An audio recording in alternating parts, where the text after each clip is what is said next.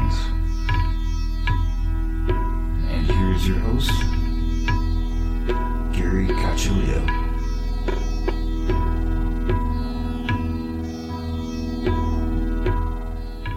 Welcome, everyone, to another episode of Everything Imaginable. I am your host, Gary Cacciolillo. And before we get started, I want to thank everybody for listening and also thank the contributors to my show, who are Candice Sanderson, author of The Reluctant Messenger, Ms. Aida, author, psychic, spellcaster, root worker, and witch. And you can find her at MsAida.com, MisSaida.com. This episode is also being sponsored by Ginger Glasser. You can find her at tarotbyginger.com. She is a tarot reader, evidential medium, and psychic, and that's at tarotbyginger.com.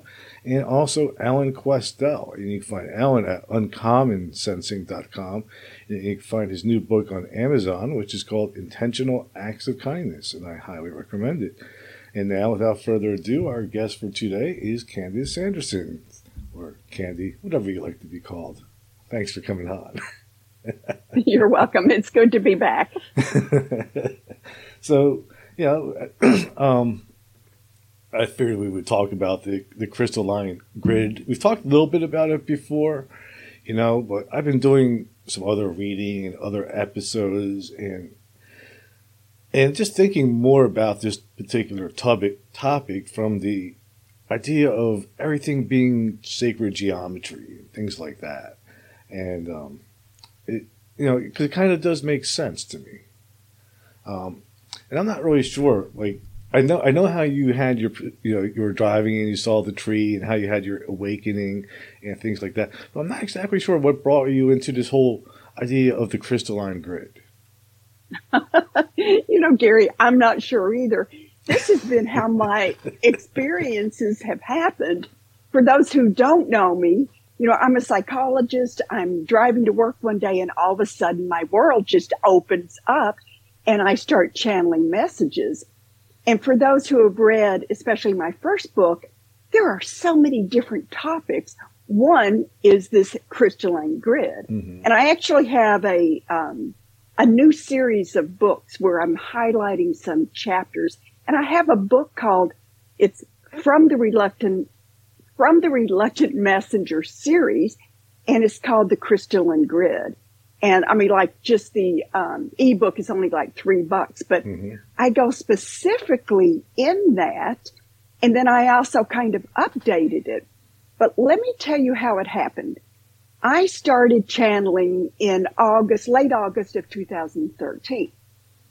A year later, September 2014, I am going to a meditation at a local Unity church. And all of a sudden I drop into this vision. Now this time visions are I'm just learning to embrace this as not being like crazy mm-hmm. because I'm getting so much validation about it. But anyway, let me kind of shorten this. During this meditation, or before the meditation started, and it was held by a medical doctor who was going to take us through this beautiful meditation, I saw this image of a body lying on a slab. Okay, mm-hmm. So it was very clinical. It looked like maybe an autopsy. And in this vision, I get closer, and it's like, oh my God, that's me. So, and I knew I wasn't dead, but I saw this image of a flower coming out of my chest and then dropping down and coming back into my heart from below. And it kept growing and growing until it became a torus field. Then it turned this milky white crystalline color. So what I had just done without knowing was mm-hmm. observing a personal crystalline grid around me. This was like totally new. I had no idea what this was, but this was my first step in knowing anything about a crystalline grid. Then a few days later, as I'm driving to work, I get this message about a crystalline grid that surrounds Earth. And Gary, I don't know, it was so bizarre. Mm-hmm. I had never heard of anything like that before. But I started getting these messages. So the way this usually works for me, or what it did back then, is I would hit record on my iPhone as I would drive to work, and I would just record what I received. Well, as soon as I got to work, I thought, you know what? I'm not going to wait and research this later, because when I get a new topic, I don't want to search it, because I know, whatever I search might change or taint or make me think any future messages that I've just made this up because it's something that I've read.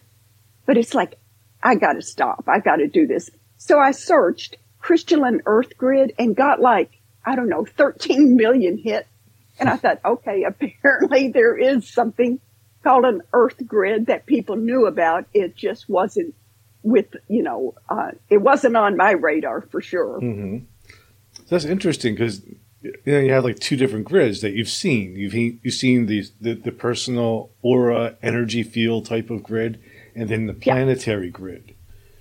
Yeah, and they're connected. They kind of work alike in that. All right, if you think about our energy field, most people see that or can sense it as like an egg-shaped field around us. So that's our personal grid, and it serves two purposes. What I do, for example, Gary, especially before I go out in public, is I protect my field. So I will imagine like a bubble of energy around me. And what I'm doing is really empowering that personal grid that I have. And it not only protects me from incoming energy, it also seals my personal energy. It keeps it in place. So it keeps me from literally being drained when I run into people and they talk to me and maybe I don't want to talk to them or hear what they have to say. And you've been in those conversations where it's like, oh no. Well, when you put that bubble around you and you're really empowering your personal grid, you're protected from that, but you keep your energy intact. Well, it's the same way with this crystalline earth grid. As this grid surrounds our earth, it's keeping our energies on earth safe and secure, but it's also protecting us from outside influences in the cosmos. So with that, though, does that mean that humans can do whatever we want on this earth and this grid is going to protect us? And does it also mean, obviously there's a personal grid and an earth grid, there has to be a galactic grid too? Oh, I'm sure that there is. I have not personally witnessed that yet, but this earth grid that we have is actually empowered and fed by the cosmos. So there are star beings, star systems, non-human intelligences that are actually helping to keep this grid in place. Just like from within, on the earth side of it, we are also helping to keep it vibrant, to keep it functional. The grid itself is, from what my messengers have told me, is that it's actually alive. So it is made of living, vibrant energy. Makes sense. So when you think of it as something that's actually alive, then to me, it makes it easier to relate to. Now, as humans, we can connect to that grid. And this is how a lot of psychics work. They may not realize it, but my messengers have told me that we connect to the earth grid, through our grid, through a cord that is actually crystalline. It too is alive. And then they told me this is what's often referred to as the silver cord. Right. Mastering travel. Yeah. And this is growing up in Western Kentucky. I'm now that's the middle of the Bible Belt, but I'm now a recovering Baptist. But I remember hearing about the silver cord. And once that silver cord from the Bible Once it's severed, then it's like, okay, you're dead. You're gone. You've gone to heaven. But the messengers say that silver cord attaches to different junctures on the earth grid, and that the earth grid is static. It's alive and it, kind of moves, but the earth is rotating while this pretty much stays in place. So when you back up and you can actually see, like from an out of body perspective, you can see the connections. They leave each person's heart. They go and they connect to a specific place on the grid. As the grid moves, then that keeps readjusting from the personal perspective in order to maintain a connection. And then when you look at the grid and you look at the junctures, between the junctures of the grid, just think of it as a framework, there is a membrane. And this membrane is what the messengers have told me is called the veil. And we can pierce that veil through non-ordinary means, which means in an out-of-body state, or if you're astral projecting, or if you're in just a very significant meditative state, or if you're dreaming. That's how we can move through the interface, through that beautiful membrane that's protecting us, and onto the other side to connect. So what do you think the grid is actually made of? Do you think it's a frequency? Do you think it's light? Do you think it's just some kind of... Oh, we don't know what consciousness is, so that's a tough one. I don't know. What do you think it actually might be? I think it's made of a substance, and I'm putting air quotes here because substance means it's 3D. It's like, no. But it's something that we don't know what it is, and I don't think we have the capability of understanding it. But there are some words that the messengers have given me to help me try to understand it. First of all, they say it is alive. Okay. It is vibrant. They say it is made out of pure energy. So obviously it has vibrations and energies and frequencies. They also tell me that it is magnetic in nature. So it's constantly drawing other energy systems into its field. And it is just that beautiful connector between Earth and the cosmos. You have the grid. Mm-hmm. On either side of it. So from the grid's framework above, like toward the cosmos, you have what they call an interface.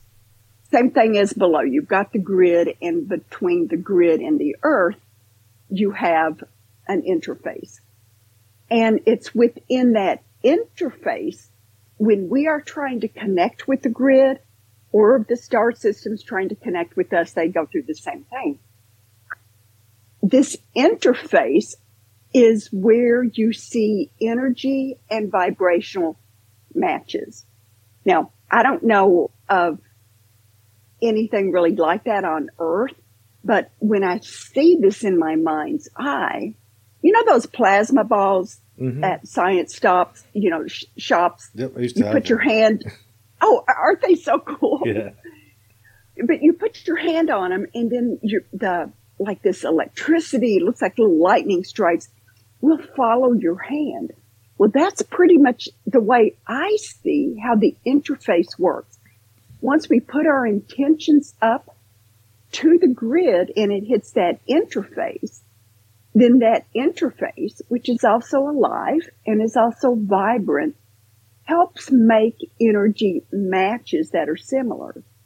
So if I am trying to connect with someone on the other side of the earth or maybe next door, and I want to connect with them psychically, through the heart space, I set my intention. It goes into that interface. And then if we find that vibrational match to my neighbor or maybe someone who's passed away, but once you make that energy match, you are then connected. the way I sometimes view it as, it's like the fabric, which our reality is being projected onto. It's the medium which is painting this reality. And it's like the actual projection, though, seems to, I don't know where it's coming from. I don't know if we're creating it or something else is creating it. It's weird. That's a really good description, because when you say it's a projection, what flashes in my mind is you go to a movie and you see this big projection of life, the way that somebody wrote it. But we are, in our dense physical bodies, we are so used to using only our 5 physical senses. Yeah. When you extend outward, your senses blend. And it is so difficult because the energy is so subtle. It's so difficult to put words to what you actually see and what you actually witness. So having it described as a projection is ideal. That makes perfect sense, Gary. Yeah. It really does. It's just a description, though. Like that's all we really have to work with these things, is like analogies of things that we do understand, to try to describe things that we don't completely understand. So obviously there's always going to be some area where we're wrong because we don't understand it. We're just using what we, the limited point of view, And also I think we're living in a 3-dimensional environment, which makes it even more difficult to really visualize. Because sometimes I find it difficult just to visualize anything in a 3-dimensional form. I can see things in my mind in a 2-dimensional way, but a 3-dimensional is a bit harder. Right, because it's more subtle. And then, it goes back to, then what do we do with this information? We may be in a state where we are experiencing something that is extraordinary, and we know it at the time. And a lot of people might just notice this during a really interesting dream, or maybe you're dreaming you're out flying in the cosmos. Mm-hmm. During the dream, it all makes sense, and you know you're there, and it's just great. You come back and then you try to describe it. First of all, we don't have the language for it. We can attempt to describe it, but unless you've actually been there, there are no words. The words sometimes they come close, but actually being there and being part of it is it's just remarkable. I mean, it really is. Yeah, there's nothing like the direct experience, Yeah. And that's one of the things I hope the show does, gives people tools to go out and research and have direct experiences with their consciousness or whatever this reality is, to explore it a little bit more than, getting up every day, brushing your teeth, going to work, coming home, feeding the dog, going to bed, kind of stuff. I know. That is so true. Before I had my spontaneous opening, I was one of those people. As a psychologist, I only believed what my 5 senses measured. If I couldn't see it, smell it, taste it, feel it, hear it, it didn't exist. And for those who would tell me that something else existed, I chalked that up to fantasy. Maybe it was a delusion, maybe it was something pathological. Or, maybe it was just, what kids do, they fantasize. But then once I became a traveler and I became one of them, I realized, oh my goodness, there is so much more to life than what our physical senses measure. Now, Gary, in one of my YouTube channels, it's just The Reluctant Messenger, I tried to show people how they can do this too. Mm-hmm. We all project astrally, whether it's during a dream, but people come back and they say, yeah, okay, you can dream, but I can't really do that.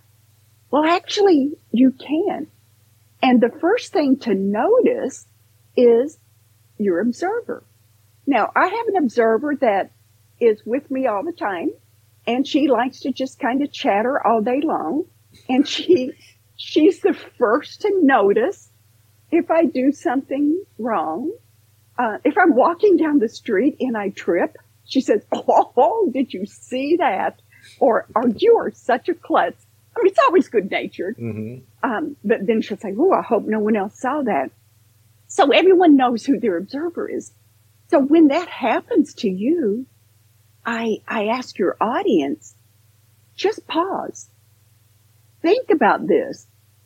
Who is that making the commentary? Sometimes a running commentary on you and your behavior. Yeah. It's not you. Think about it. This is something that is outside of you. So what you've done, once you notice that you have your observer, I tell people, embrace it. Then hit pause and realize, okay, you have just stepped outside of yourself, because many of us think that we are just our physical bodies, and that's a very limiting, actually it's a particle state. So your awareness is deep inside your body. But once you step into the role of observer, there's a part of your awareness that has stepped into your energy field. So much so that he or she can say, "Well, what'd you do that for?" Or, "Oh yeah, you really look good today." So embrace that. Then you can use that state to go even farther. Like right now, when I have my out-of-body experiences, my observer is there. You know, I kind of push her off to the side because I don't really want her to be a gatekeeper. But she is what tethers me back to the 3D. So she serves a purpose. If I go out and I'm having a, great time in the cosmos, dancing among the stars, or, whatever the situation is, I can always find my observer. I bookmark where she is and she brings me right back. But we can all learn to step beyond the physical and start seeing life a little differently than what we have before. That's definitely true. It gives us that broader perspective of more interconnectedness. I find that too. Like if I can step back into the role of the observer and see, at least some of the pieces how things fit together. Or yeah. I can even look at things like a closer view, like under like a microscopic view kind of idea too, and realize like, oh, there's really nothing there. Like matter doesn't really exist. So this is all some kind of weird illusion, I think. Right. And what I love about being in the observer, or maybe even going farther, you do have that ability to change your perspective. You can, like for people that are healers, for example, people that do Reiki or energy healing, you can get into that observer perspective. And if you're working with someone who has a shoulder that hurts, for example, you can drill down to such a minute level where you're actually looking at the nerve endings where the pain is emanating. And then you can work on those nerve endings. You can also zoom back. And as you zoom back, you can see the larger perspective. You can find out, well, actually, you are stepping into a field of unlimited knowledge.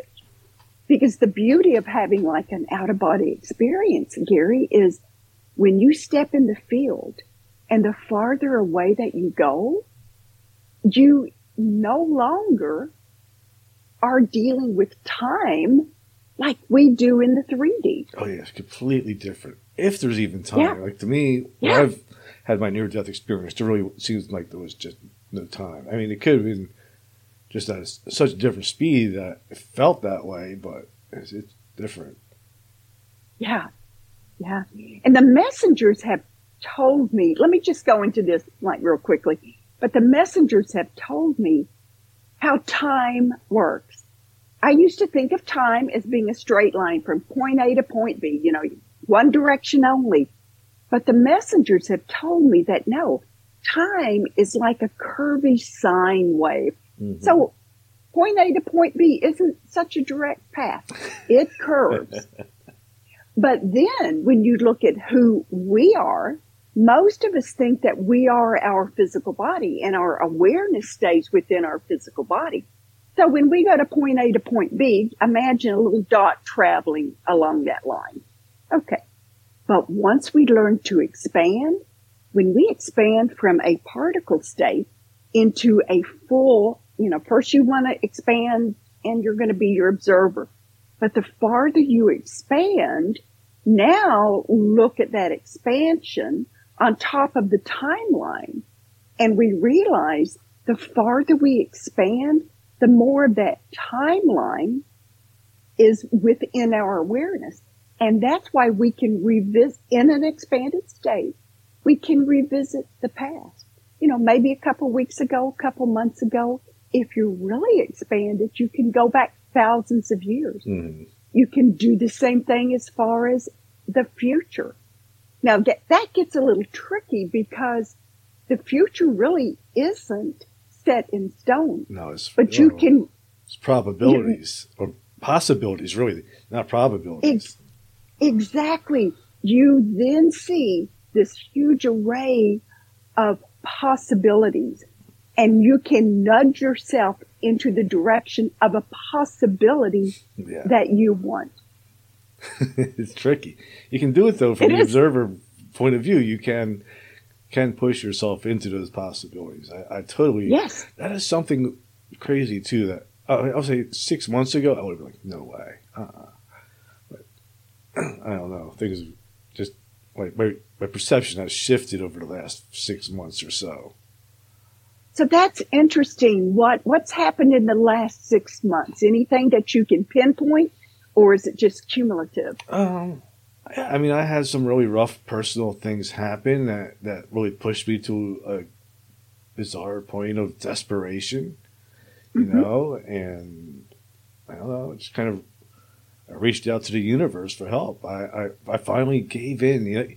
And you know me, you've known me for a while. I've always been kind of skeptical about the spirit guides and the ancestors and these beings outside of us looking after us. I've always been a skeptic of it. But in this moment of desperation, I was like, God, if you're there, do something. Help me out here. Show me the way. And and it worked. I was like, wow, this is unbelievable. And since then, too, it's been easier for me to just kind of step back and forth from just my direct daily interacting with reality to the role of an observer. Well, okay, let me say a few things right here, Gary. As you're telling me what, you went through something, you just had to let go. And you had to allow. And as you were telling me that, I had cold chills everywhere. Cold chills have always been a key indicator for me, even before I opened that. Mm-hmm. I need to pay attention. Someone is really speaking the truth. But, and I'm trying to keep my role as a psychologist because I'm retired now. Keep that out of here. But what I see happening is not unusual for a lot of people. You are pushed and pushed, life gets at us and it eats at us and we're just like sometimes just miserable. And you get to the point where I can't do this anymore. I need help. And what you do is you give up and you give up on you being the one who has to take care of this. And you break through and you allow a greater force.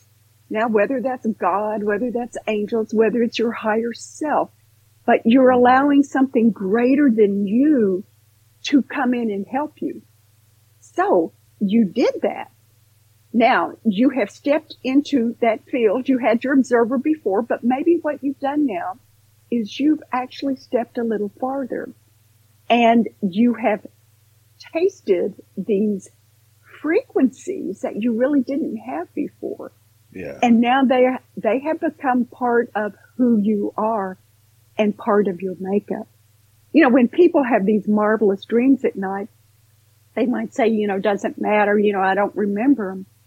But once we start experiencing these divine states of awareness, even if it's in our dreams and we don't remember them, our energy body is still being introduced to new frequencies. Mm-hmm. And this is where it's so important to keep your heart open and look for the good. And as more of those higher vibrational frequencies come into you, you'll notice that your life will change in ways that if, you first say, oh, interesting. Wonder if that's related to this or whatever. It is, because this is how we grow spiritually. And this is part of the transformation, the enlightenment, if you will, that we're going through as humans and as our earth is going through as well, too. So good for you, Gary. This is great. Yes. It's been quite a ride. You have arrived. This is great. I said ride. It's been quite a ride. Oh. No, I don't think I will ever arrive anywhere. You're on the right track. I think things are way more fluid than that. Yeah.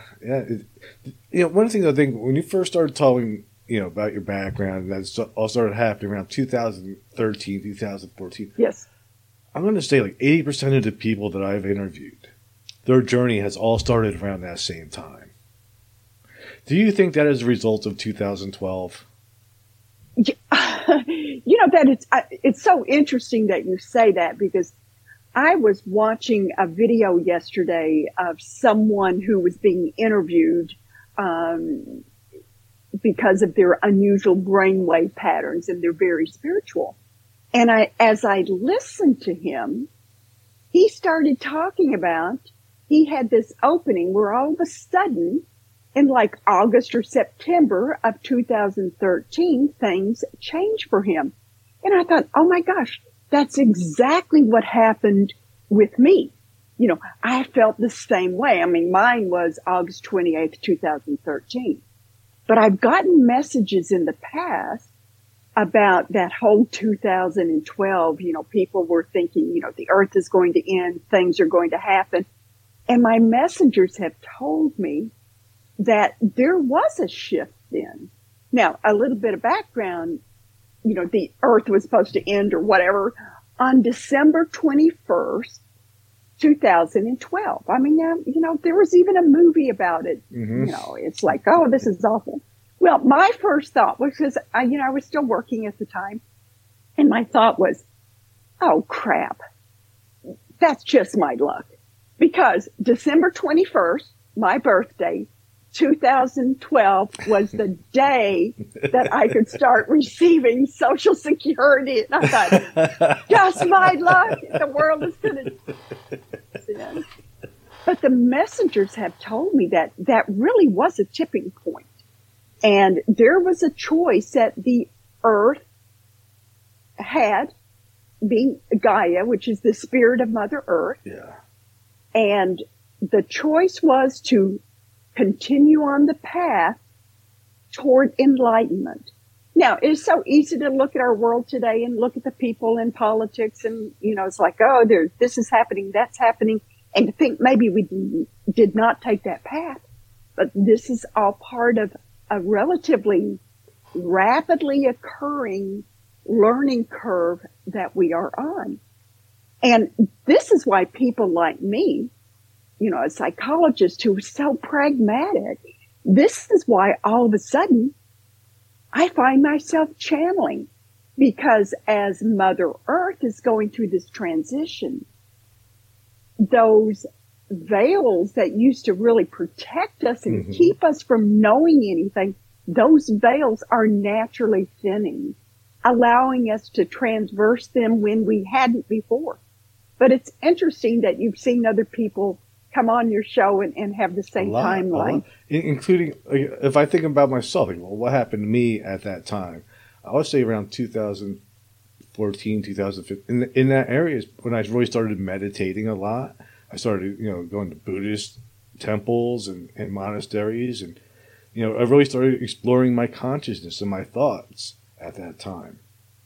So, I experienced something too, they don't really become aware of it until, you know, hindsight. Yeah. You know, I mean, you don't really see it until you can look back at it and really compare, you know, previously and what happens afterwards.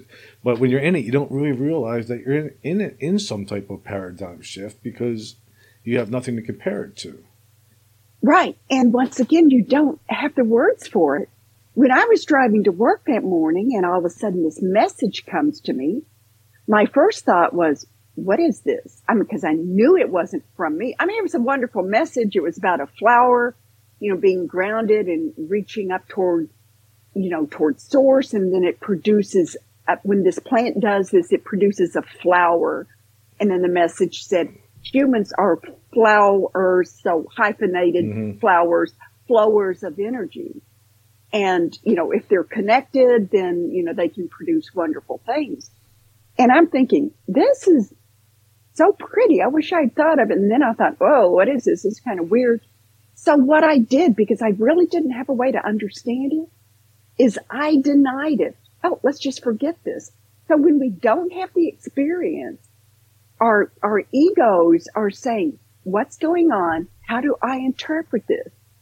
But what I've learned to do is just let go and just observe. Because that observer, now I know is, you know, I've already stepped into the field, but let that observer just document everything that you have, every experience, what you feel, what you see, what you think. And then later you can go back and look at that.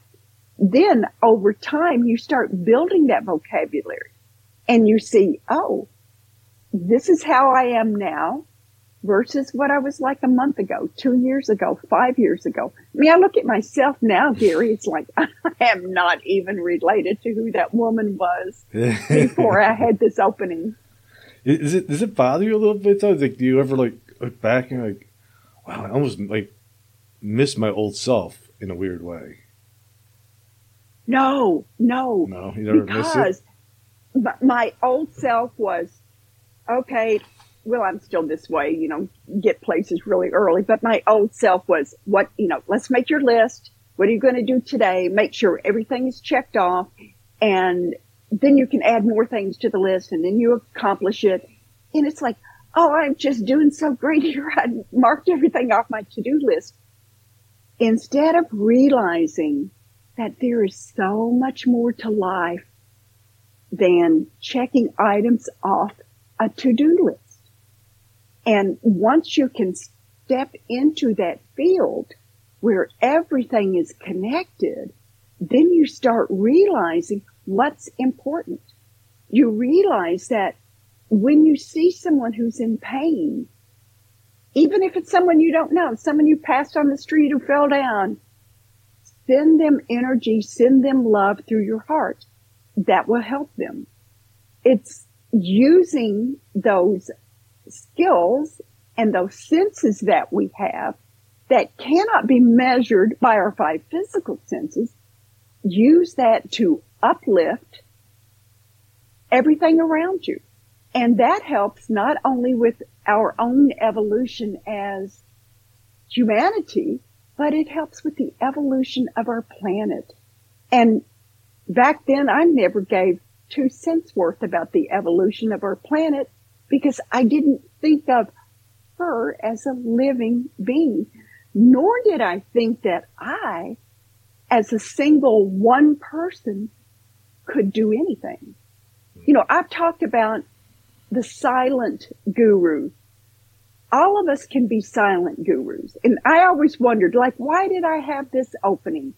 You know, I didn't believe in this kind of stuff. I knew nothing about it. So why did they come to me?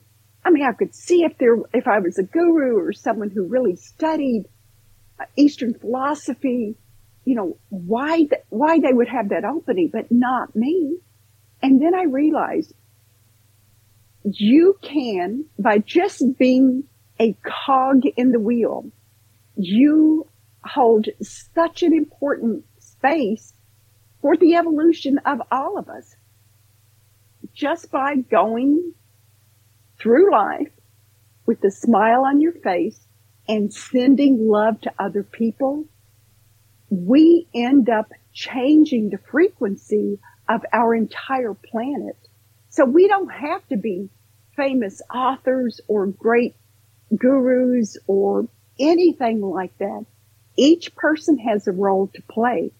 Mm-hmm. And although we might just have this little minute role, I mean, take a look at a great big machine. What happens if you just reach in and pull out one of those cogs or one of those screws? Well, the whole machine breaks down. We are all part of the whole. Right, and we have a very important... We're a collective, really. Yes. Yeah, yes. Yeah. Not really one person or one individual that's going to change all this energy. Yeah. Wow. So what do you think, like when you, like I know for me sometimes, like when you talked about feeling the energy in the heart center and it flowing through. Yeah. Does that also come for you with like this extra sensitivity where things just feel more raw and more intense for you?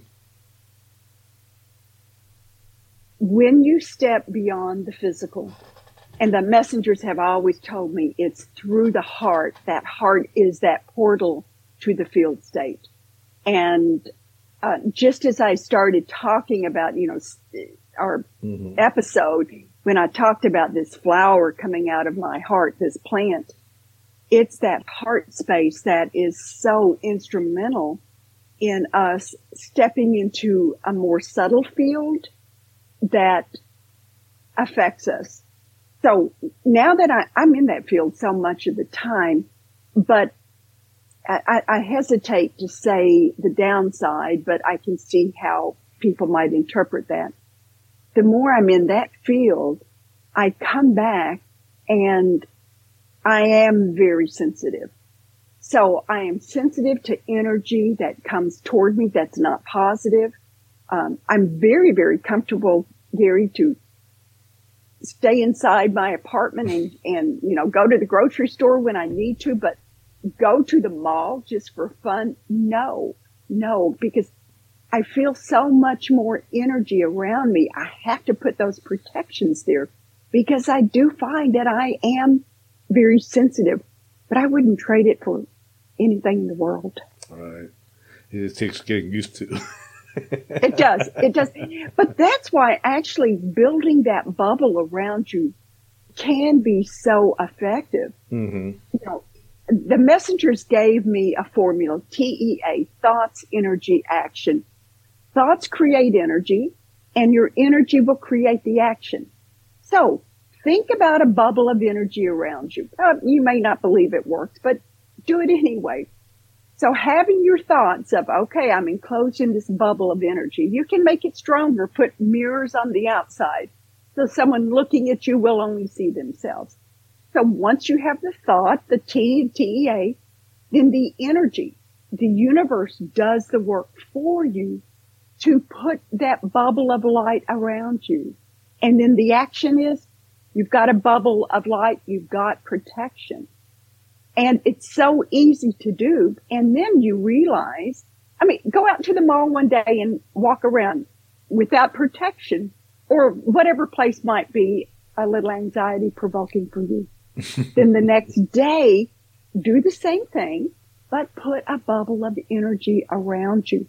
Because once again, that bubble of energy not only protects you from outside influences like the crystalline earth grid, it keeps your energy field intact. What does that mean?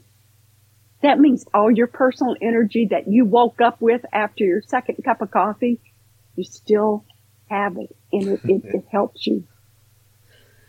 That's one of those things, the power of that visualizing, It's like, for a long time, I totally missed the point that we're actually co-creators in reality. So yes, that's why that works, because we're co-creating in reality. Right, because the future isn't a week from now, a month from now, it's a nanosecond from now. And as we said earlier, it's these possibilities of what direction we want to go or will choose to go. and it's driven by our energy field. So as we keep a clear energy field and an energy field with positive emotions, then we automatically, because remember, I said that the grid, the earth grid, for example, the earth grid is magnetic. Then, and think of law of attraction, we are then drawn to a more positive possibility. Now, I know this sounds so woo-woo, and, years ago before I opened, I would think this is just kind of nuts. But it actually is not woo-woo. No, it's math. Exactly.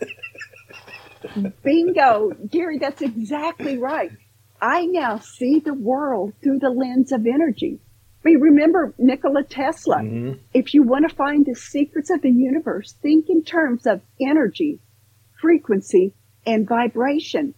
So get rid of the woo-woo and think in terms of shifting your energy field for a more positive outcome. It works. Yeah. I mean, I guess we forget that thoughts are actual energy. That imagination is an energy. It is a creative force. It has actual power to it. Yes. When the messengers told me, TEA, thoughts, energy, action. That's how our thoughts work. That's how we produce something. Well, even think of, Thomas Edison when he invented the light bulb. It all started with a thought. And then as he's working on it, let the world help you manifest before you get your action. With you, when you had your opening or when things changed, like in the last 6 months, your thoughts were finally, I give up. I need some help. This is too much for me. So by giving up, what you're doing is you're pushing that ego aside that says, I can do it all. I don't need help. I can do this all by myself. Then you are allowing guidance and those subtler frequencies to come into, what was your thought? Help. They created the energy around you. And the action is you are seeing things differently. Yeah. Like the pragmatic self, you think, all right, well, I worried so much that I short-circuited out part of my brain, and now I'm just nuts. Right. It's easy to kind of fall into that pragmatic part still. Well, think of which really isn't pragmatic at all. Yeah. Well, as a psychologist, my whole life was pragmatic. I was, I analyzed anything and everything. Someone would speak to me. It's like, did they really mean that? Why did they say that this way? Well, it's like, let it go. Let it go. And think about animals. Mm-hmm. They have such beautiful instincts. A squirrel doesn't get out the planter to say it's time to hide nuts for the winter. A bear doesn't look and say, oh, we're going to hibernate soon. They just do it. We were built that way. When we were born, we didn't have language. So if we were hungry, we cried. We just lived moment by moment. Mm-hmm. Now, when a child first starts learning language, as parents, we're saying, oh, this is great because now they can tell us what they need, what they want. And it is great to have language. It really is. But what happens is our energy center, no longer being heart energy center, moves to the brain and we become analytical. We get programmed. That's where the programming starts. The programming starts there, and it's okay to use your brain. The brain is something that's wonderful, but not to lose connection to the heart. And what the messengers have told me so many times is move that energy back down to the heart, because that is where truth with a capital T lies. And I have found that if I go through life through the energy of the heart, things are just richer. I can take a different perspective that I could not see before if I was in my analytical brain. So it was a big shift for me, but I'm staying here. I might have to be real sensitive at times and whatever, but I don't care. This is great. And it's also a more natural way for us. I mean, when we are, in utero, those heart cells form before they become the brain. That heart is the center of who we are and our connections elsewhere. Only when we allow ourselves to think that we are our physical bodies and our brain do we get sidetracked. It's true. That's definitely true. So what is it you think that like you and I are doing right now? Like what is the purpose of the books, the podcast, the message, the YouTube channel? Well, what is it we're creating? We are creating a door for those that are ready to maybe open that door and look through. We are creating an opportunity for those who are ready to have something that will allow them to look at life differently. I mean, when I wrote my book, my messengers said, when you write the book, or my first book, I think I have 7 already, but it's like, I'm not going to write a book. And it's like, no, you're going to write a book. And that's why they gave me the title, The Reluctant Messenger. It's like, I'm not here to show people or to tell people. And I'm not. I am here to share my experience. And my book's done well. Like the first year it sold over 10,000 copies. But I didn't write it to make money. I didn't write it to sell copies. I wrote it maybe just for one person. Somebody I don't know, somebody in Australia who says, I read that book and it got me thinking. So we are just offering opportunities for a person will probably never know who tuned into your podcast, who picked up one of my books and who said, wait a minute, I can relate to that. Maybe I can do things differently, but for whatever reason, they needed to find us in order to start thinking out of the box and realizing we are more than our physical bodies and there's much more to life than drilling down and living in that day by day world of, for me at least, list making and checking off the to-do list. Do you 100% trust the universe, or do you still have moments of doubt and fear? I can't say that I have fear, and I can't really say that I have doubt. But when it comes to trusting, I know many people have said there are dark forces out there. I have been very lucky. I have rarely had any kind of situation that would happen where, where I would know this is not from the light or this is not good. So what I do is I use my heart for discernment. So if something comes to me, a situation, and it, sounds great or it looks great, I automatically tune into my heart. If something doesn't feel right, that's where the trust comes in. And it's like, no, I'm going to pass on this, or no, I'm going to go in a different direction regardless of what it is. So yes, I do trust, but I'm not necessarily trusting everything I do or everything I see or hear. It's knowing to trust that connection that my heart gives me to a field that's greater than myself. Your heart will never lead you astray. So learning to trust the intuition of your heart, because that has never gone wrong for me.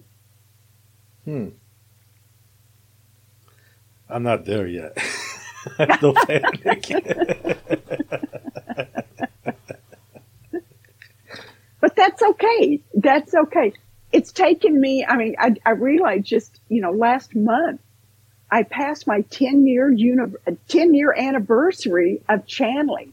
It was, August 28th, 2013. And I look at where I am 10 years later, and it's like, I'm not even related to that woman I was back then. I can't imagine. But, it sounds like you're a totally different person. Oh, I was. To the point where a few people have said to me, you must be a walk-in. And a walk-in is when, someone else takes over. It's like, no, not really. But I am a totally changed person. And I think for the better. So what are you working on now? Are you channeling anything? I channel is like every time I close my eyes, I can be in a different spot. I did an interview last weekend with Judith Pennington. She's with the Institute for the Awakened Mind. Mm-hmm. I went to a program at Monroe Institute called Discovery. That was earlier, I think it was February of this year. And in the Discovery program, Gary, they hook you up to EEGs. And then that is fed into a program that they call Mind Mirror. So they're checking all your brainwave frequencies, and it translates them into these beautiful color-coded graphs, so you can see what your alpha's like, or are you in delta? Is there any gamma? But what's so interesting is when you have an out-of-body experience, you look at that graph and everything just collapses. And it actually shows you're in an out-of-body state. Which I absolutely love, because now you have the science that's actually connected to those extraordinary states of consciousness. Wow. Now, I learned something in that program. When I have these experiences, I actually wasn't calling them out-of-body experiences. I don't know what you call it. I know I can drop into a vision and I can see myself elsewhere. But for some reason, I hesitated to call it an out-of-body experience. When we did each exercise, we're at Monroe, so we're listening to headphones with Monroe Sound Science, those binaural beats, and added technology on top of that. After each meditation, we would debrief, and Judith was my monitor, and she would say, at 3 minutes and 10 seconds, you dropped into an out-of-body state. And it's like, And that was the first time I actually realized I was having an out-of-body experience. It actually gave me permission to call it that. She also talked about we could learn to bookmark these experiences, but she used the word landmark. She said, set a landmark. And Gary, I thought, because this is something my messengers have told me. And this is something that your audience can do too. If you are in an extraordinary state, whether you're meditating or whether you're lucid in your dreams, or you just have this thought and it's so vivid, my messengers say, bookmark it. So what you do is you pause and you just freeze frame and you look around. Where are you? Who's with you? What are you doing? How do you feel? Are you cold? Do you feel tingles? How do you feel emotionally? But what you're doing is you are bookmarking this. Mm-hmm. So next time. But you're also moving to the observer to another observer too. Oh, absolutely. Oh, that's why it works. Thank you, Gary. That's exactly what you're doing. So what you've done is I'm going to incorporate that. But what you've done is you put your stamp on there. It's like GPS, and you've dropped a pin. You can go back there. So as Judith is saying, at 3 minutes and 10 seconds, you're in an out of body state. It's like, I know exactly what I was doing.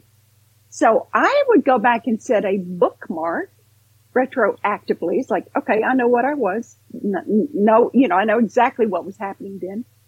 And then the next exercise, I waited about a minute and then I went to that bookmark.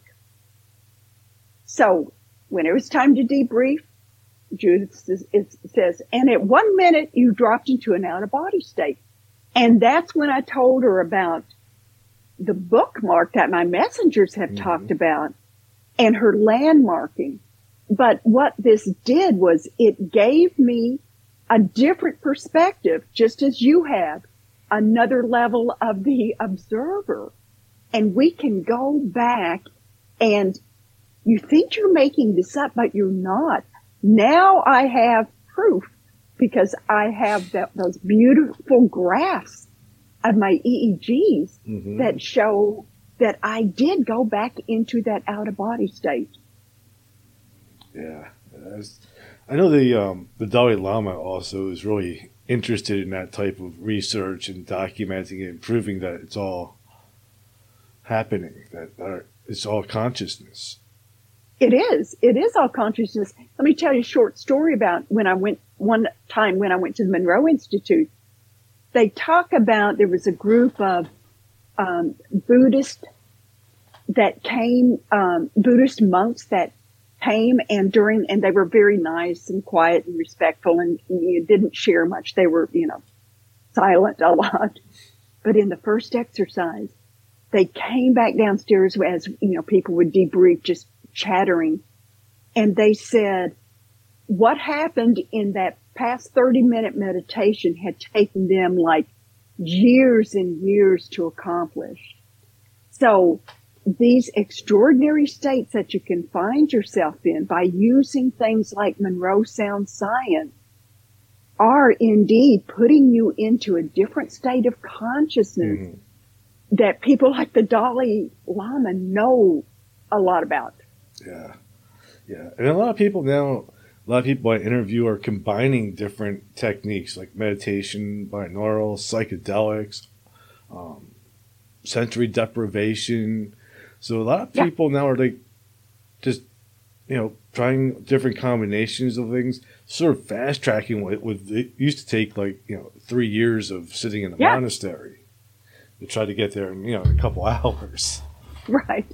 But regardless of how you get there, whether it's prayer, whether it's meditation, whether it's plant-based meditation, but no matter what it is, when you are in that experience, it changes you. And you can bookmark it and you can go back to it and you don't have to duplicate the same setting. You may have gotten there through an ayahuasca ceremony. You know what? 2 weeks later, go back to it by closing your eyes and just being in a meditative state. You bookmarked it. It's there. You can achieve it again because once you are there, it is part of your makeup and you can access it. So it's kind of like me bookmarking that moment of desperation. Of absolute, I can't do it anymore. But it wasn't the desperation. The desperation got you to the thought that was, I give up, I need help. That desperation got you to the place where you opened and you allowed it. And it goes back to that first message I received. It's all about the flow, being that flower of energy where you're grounded to Mother Earth, you're reaching towards Source, you're saying, help me. And you allow that flow to come. Wow. I'll have to work on Wow that. is right. It really is powerful. Yeah, it's interesting. So I want to thank you for taking time to be on, as usual. It's always a lot of fun talking to you. And thank you for being a supporter of this podcast. It helps a lot. You're welcome. My pleasure. I love being on, Gary. And where can my listeners find you? Easiest way is just to go to my website, Candice, that's Candice, CandiceSanderson.com. I've got several platforms on social media. But, you can see all of it there. I've got, several books out. You can see that if you're interested. Got a couple of YouTube channels. But, CandiceSanderson.com is a good starting point. All right. Well, I'll put the link to that in the notes of this episode. And it's been great chatting with you. And hang on for a moment, and I'm just going to play the outro.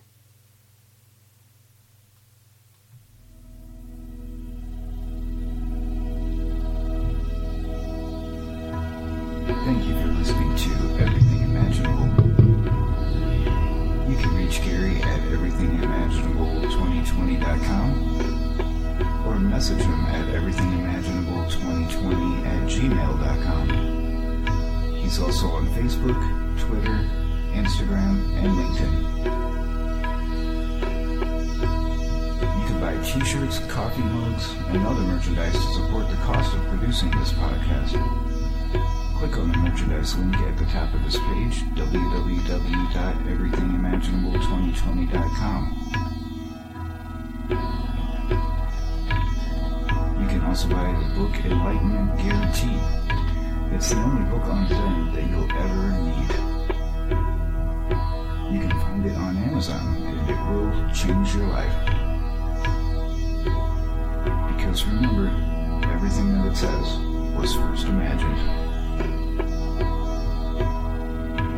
If you loved what you listened to today, don't forget to rate, review, subscribe, and share. Again, thank you for listening to Everything Imaginable with Gary Cochilio.